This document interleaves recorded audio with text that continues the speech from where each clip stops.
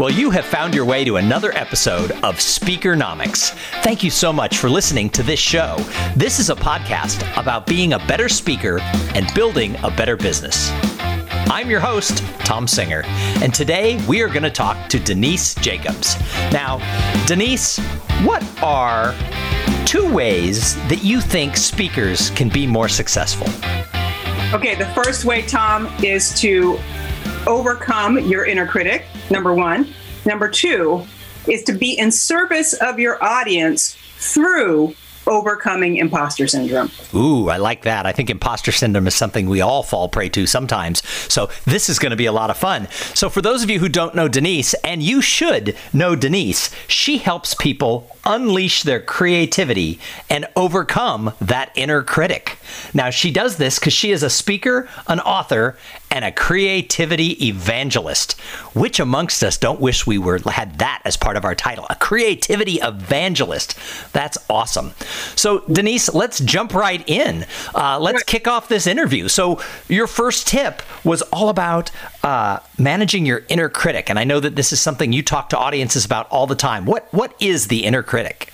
So the inner critic is that kind of internal voice of self-doubt that I'm not good enough, I don't know enough, people are going to find out I'm a fake, that kind of thing. And usually it is like the one thing that throws the wrench in the works of everything that we do, right? The total thing behind self-sabotage.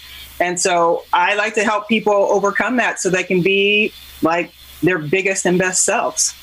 So how does an inner critic prevent speakers from reaching their highest levels of success? Well, I mean, it can affect so many parts of your process as a speaker. It can actually affect your speaking and your delivery of content and your performance. But it could also affect how you run your business or don't run your business, right? So it can be the thing that keeps you procrastinating on stuff that you need to do. It can make you afraid to reach out to clients or to set up an outreach system or a CRM. It could be the thing that keeps you from, taking the steps to hire somebody to do your social media or something like that. They can affect you in so many ways. So Denise, I think that this is something that a lot of people who are listening to this podcast right now are going, oh, because I procrastinate, or I haven't set up my CRM, or I don't use it even though I have it, or an outreach program. I mean, I know I should have that. So what can speakers do to get past these roadblocks that are being set up by this inner critic? Well, one of the things that I think is really important is, first of all, to recognize, to recognize what you're doing and to not look at it as necessarily a shortcoming or, that you're somehow deficient in some way. To say, oh, okay, I've got this mental block and it's because of my inner critic, and to maybe even drill down and to say, like, why? Like, what is really behind this, right? Also would be really great. I know that NSA has got like all of these, wonderful things for members. To have like a group of, maybe you're in a mastermind, maybe you're in another speakers group or something, to actually talk to other people about not just like, what are you doing? And then have them give a litany of all the amazing things that they're doing that just reinforces you feeling horrible, but to actually say, I'm feeling like this. I've got these thoughts. Like, do you feel like that too? Or have you felt like that? And what did you do to overcome it? A lot of times I feel like, especially when you talk to people who are perceived as very successful, and in our industry, we're always looking at other speakers, right? To kind of get kind of clues and stuff like that. And everybody's got a way that they've been successful. And then when you don't do that, you always, at least I know for myself, like then I've always felt like, I'm somehow, deficient in some way. But when you talk to people who are outwardly successful, but they say, yeah, I totally feel like this. I totally am afraid of being judged, or I totally was afraid of doing this thing. And then I overcame it this way. And then I got this thing in place. I think it helps you, right? It helps kind of give you a template of what could be possible. Well, you bring up an interesting point, and that is one, maybe negative byproduct for a lot of speakers is we do have a bad habit in our industry of comparing ourselves to people who seem so much more successful. People always look at the outliers who are, the celebrities or the people who have shot to the top really fast. And we think, oh. So do you think that comparison is a bad thing? Well, I actually think, first of all, in my book, I talk about comparison syndrome, and it is actually a form of the inner critic. So I think that comparisons can be dangerous because it takes us away from being what I call self-referential, right? And one of the things that I've, myself and then other colleagues who are speakers have learned kind of over this past year is how freeing it is to be self-referential and to stop comparing and to find out what actually is relevant and resonates and congruent with yourself rather than looking at other people and comparing yourself to them and then finding yourself wanting, right? No, I was going to say, I know that I've fallen guilty to looking at people thinking, oh, I must suck because I'm not doing what they're doing. But I recently, for another program that I host, I interviewed Judson Lapely, and, fantastic speaker, good friend to so many people in the industry. And Judson said something, and I'm going to paraphrase it. I don't remember his exact words, but he said, comparing up can often hold us back or make us feel bad.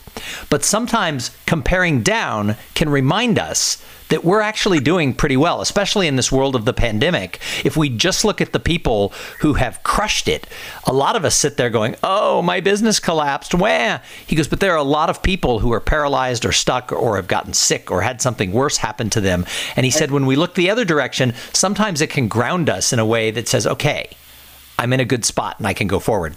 My words, not his, but that was his concept. Right, and to help us be grateful for what we are. But then, I want to get back to this whole being self-referential thing. That it's so important, I think. And again, this is I talk about this stuff because this is also my own work, right? This is not like I'm just, on high preaching down to people. Like this is like something that I'm working with my own self. And one of the things that's been, like I said, just this year has been really freeing is to actually see that, I feel like one of the things the pandemic has taught us is that everybody's kind of on their own path and everybody has their own way. So everybody responded to the pandemic when it started in a different way. Everybody kind of over the course of time, it hits you differently. And I think that one of the things that's been really powerful about this period of time is to go, oh, this is what I need right now. This is what works for me right now. This is who I am as a speaker. Like all the people who've discovered virtual is awesome, right? I do not need to get on a stage again. And then there are the people who are like, virtual is okay. And I really miss stages, right? I really miss the crowds, or I really miss the talking in the bar before and afterwards. I really miss the people. And I want to add one thing. I talked to a few people recently who secretly confided that they hate virtual, but they can't feel like they can say it out loud. They totally want to get back to the stage, and They totally don't like virtual. And my answer was, it's okay. You don't have to love it. Right. And it's okay. And so this kind of whole business of, what is it? What works for me? What do I need? How do I need to structure my day? Not 7 habits of, highly successful people, but I'm not maybe I'm not a person who wants to wake up at 5 a.m.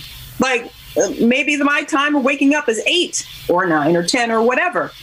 And that's okay, right? And just finding out what actually genuinely works for us. I think that is one of the most important things.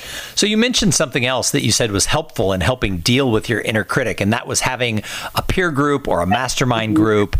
Like I've had a mastermind group for over 8 years now. I think we're going to hit 9 years that we've been. I'm so in love with your mastermind too, by the way. Thank you. Everybody wishes they could join our mastermind, and there's no openings. We've closed those doors. But that group has helped me when I have had an inner critic, when I have been adrift or lost. How important do you think it is for people when they're struggling to come over that inner critic to find their tribe, to find that right group of people? I feel like it's crucial and it's critical. And even if it's, like for the mastermind that I'm in, one of the things that's been the most helpful is when I'm just like, guys, I just feel like I'm just not very motivated and inspired. And then have them actually be able to have the perspective and been like, you've been going through it and you need a vacation. Like, you don't feel motivated and inspired because you need to take a break. And instead of me in my head with my own inner critic being like, I need to do more, I need to hustle, I need to push, I need to this, and have somebody else be like, nah, son, no, what you need to do is you need to like sit down and rest and have a piece of cornbread. That's what you need. Right. And so I feel like it's really, really important. And, I was inspired by you, Tom, when I met you at Influence Way. Well, actually, I met you at South by Southwest way back in 2010. But when I heard your story about your mastermind group in 2017, at my very first Influence. And after that, I was like, that sounds like the most amazing thing I've ever heard in my life. And I feel like it's taken me, last year to 3 years to try to develop that. But I finally feel like I found one. Nice. And it is hard. I had a couple of other attempts at a mastermind group that didn't deliver that level of kinship and inner critic beating and everything else along the way. So all these things that you've talked about how to overcome this inner critic and get yourself out there. When you do that, how does it make a speaker be more successful and make more money?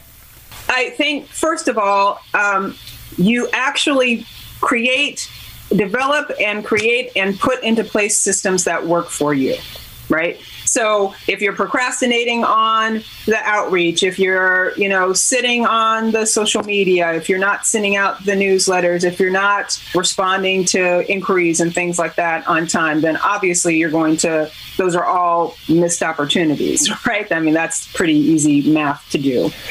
But then I also feel like that when you do those things, you start to build confidence in ways that make it so that when you do finally deliver, that you're delivering from a more confident place. And then that will also generate you more money. They're all related. It's all interconnected. Absolutely.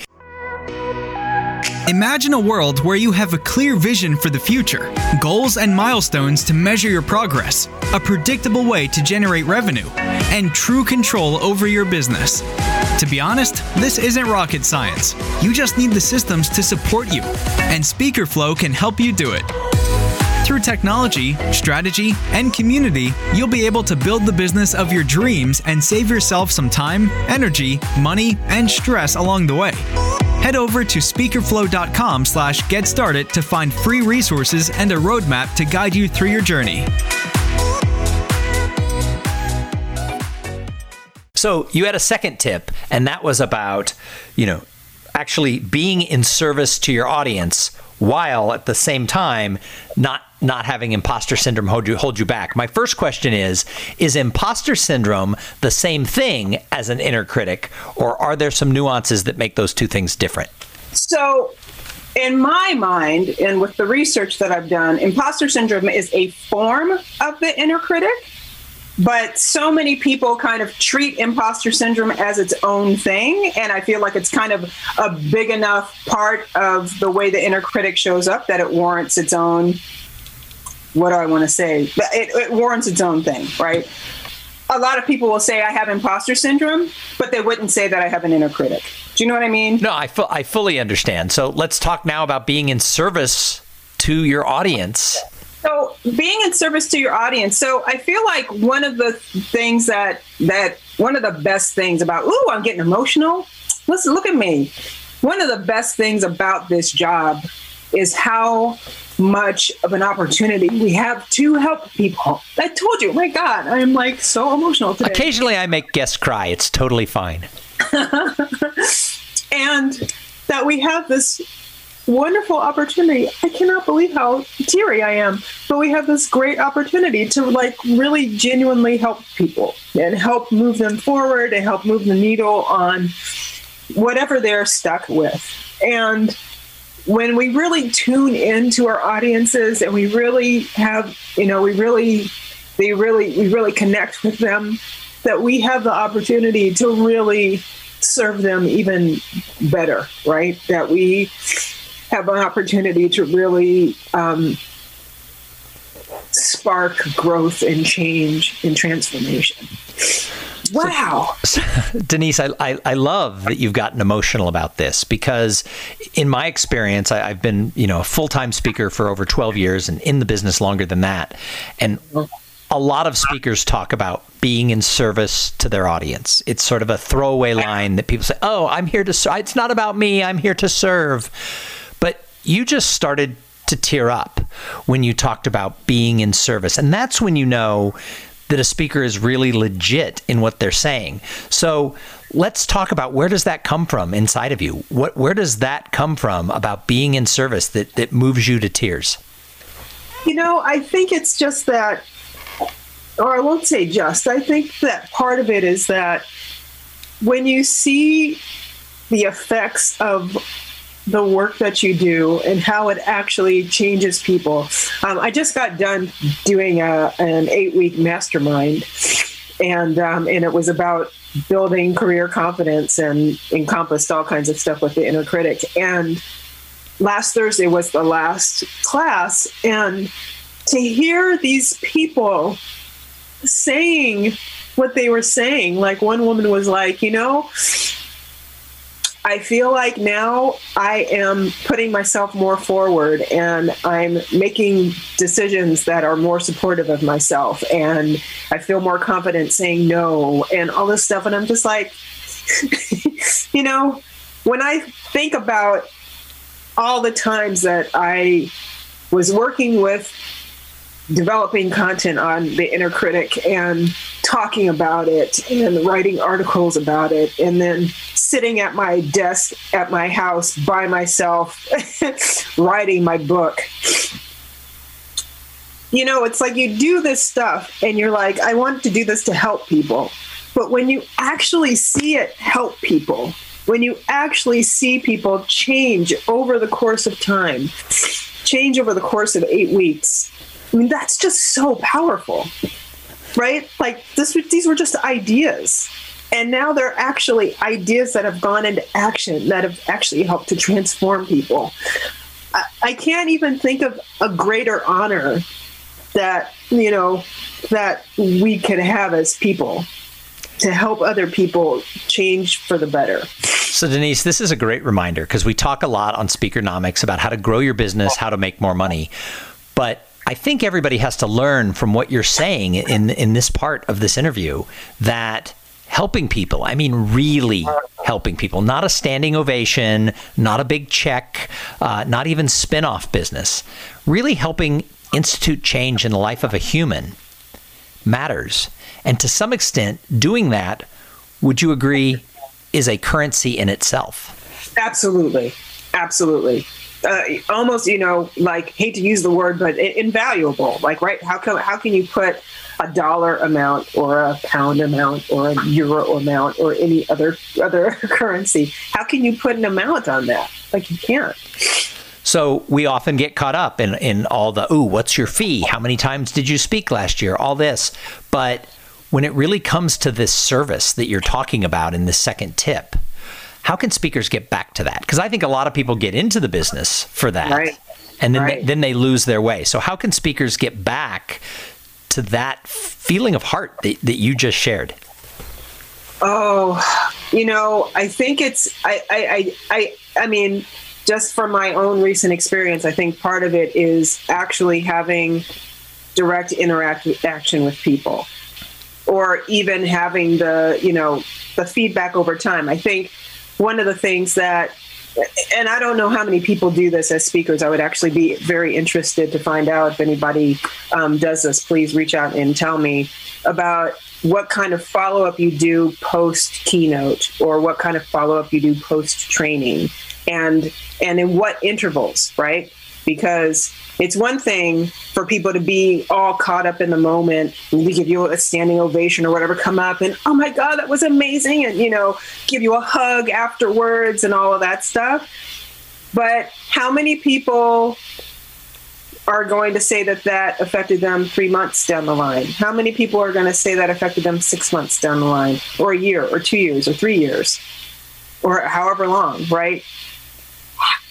I wonder how many people actually can get that kind of feedback of like checking in and saying, hey, I keynoted whatever, in Budapest back in 2014, or, love to check in and see, like, has anything stuck with you? What's resonated?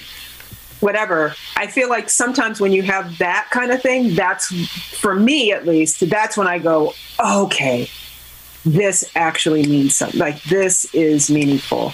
And I think to be able to get that potentially on a regular basis, that'd be helpful, or at least in a, more interpersonal kind of way. So I believe a lot of people don't do that, longer term follow-up. Maybe they send out a survey right after they speak, but they don't look back to what happened over time, partially because the business can be very transactional. So you're on to the next speech, you're on to the next speech. But do you think that maybe this concept of imposter syndrome keeps people from being able to be in that level of service, both on the stage and afterwards? Are the two related? I absolutely think so. I mean, especially the way you just put it. I think that it's also, I think in some ways, because we don't get that feedback, because we don't often hear what's happening with people over time based on the work that we've done, right? We work so hard to prepare, to practice, to deliver, to give, a good performance, to wear awesome clothes, to do this, to do that, to do the other thing, have a great website, have a great speaker reel, and all this stuff. But when you're not getting the feedback over time, then it's, I think for me, I know that I've fallen prey to this. When I don't get the feedback, it's like, wait a minute, am I as good as is this actually doing anything? I don't think this is doing anything. I'm getting up there, I'm giving it my all, but is this actually doing anything? And so I think it's that feedback, and especially the heartfelt, unsolicited in some ways, kind of pieces that really make you go, oh, okay. Okay, this is actually doing it. And then it helps you to stop feeling like you're an imposter, like you're pulling the wool over people's eyes, like you're going through the motions and it's just a facade or fraud. Denise, I am just thinking about something, and we didn't talk about this before as we prepared for this interview, but do you think in the world of 2020, with us moving to having to do almost everything virtually for the last year, do you think that gives us a chance to have better contact during and after with our audiences, or less ability to have that contact during and after with our audiences? Well, the interesting thing is, I feel like it's kind of a little both, right? And I think it also depends on the way the virtual delivery is set up. So, for example, if you're delivering, depending on also what your tech setup is and all of that stuff, I still have a very kind of stripped down tech setup. So it's like I'm Zoom, and then Keynote takes over the whole computer. It's like I can't see chat, I can't see anything, and I'm just like, look, I can't see chat, but put it in the chat. I'll look at it later, or whatever. And sometimes you're on a way where you can't actually see feedback from people and stuff like that. But then I actually just had this recently where I gave a presentation and I had to record it ahead of time. And then I was on as it was being played, and I was on chat with everybody. And so then I could actually see the responses and the reactions as they were happening, which was better than missing everything. I feel like that is one way of getting it, but I think that is, for me at least, because I do like in person. I appreciate virtual, and the convenience factor is amazing. You don't have to get on the airplane. I don't have to get on the airplane, although I kind of miss flying. I miss TSA. I miss TSA. TSA, just TSA, not any of the other parts. Not the rest of it. I kind of now I'm like, how come it's been a long time since I've been randomly selected? I wish I was just randomly selected once in a while to be, doubly searched.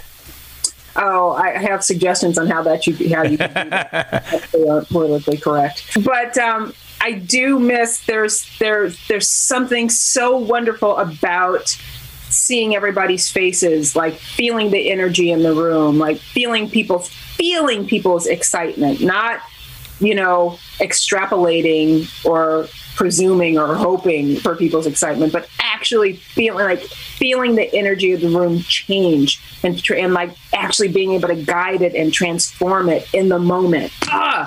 It's so magical. So Denise, thank you so much for joining us here on Speakernomics. So our audience is made up of professional speakers at all levels, NSA members, non-NSA members, speakers, trainers, facilitators, consultants, podcasters, etc. What last piece of advice do you have for those here today listening?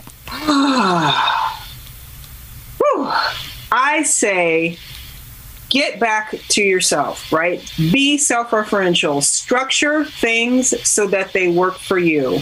Trust yourself. Find your tribe of people, of peers, and then be in service of the audience so that you can stop feeling like you're not good enough and know that you are. Well, and I so appreciate you being so open, honest, and raw with us in your sharing today. So thank you so much for being here. And thank you to everybody who tuned in and listened. Please tell all of your friends in the speaker business about Speakernomics. Have them go subscribe wherever they get their podcast love.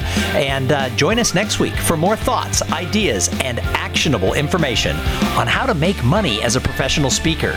And always remember the motto of this podcast: speak, get paid, repeat. Word.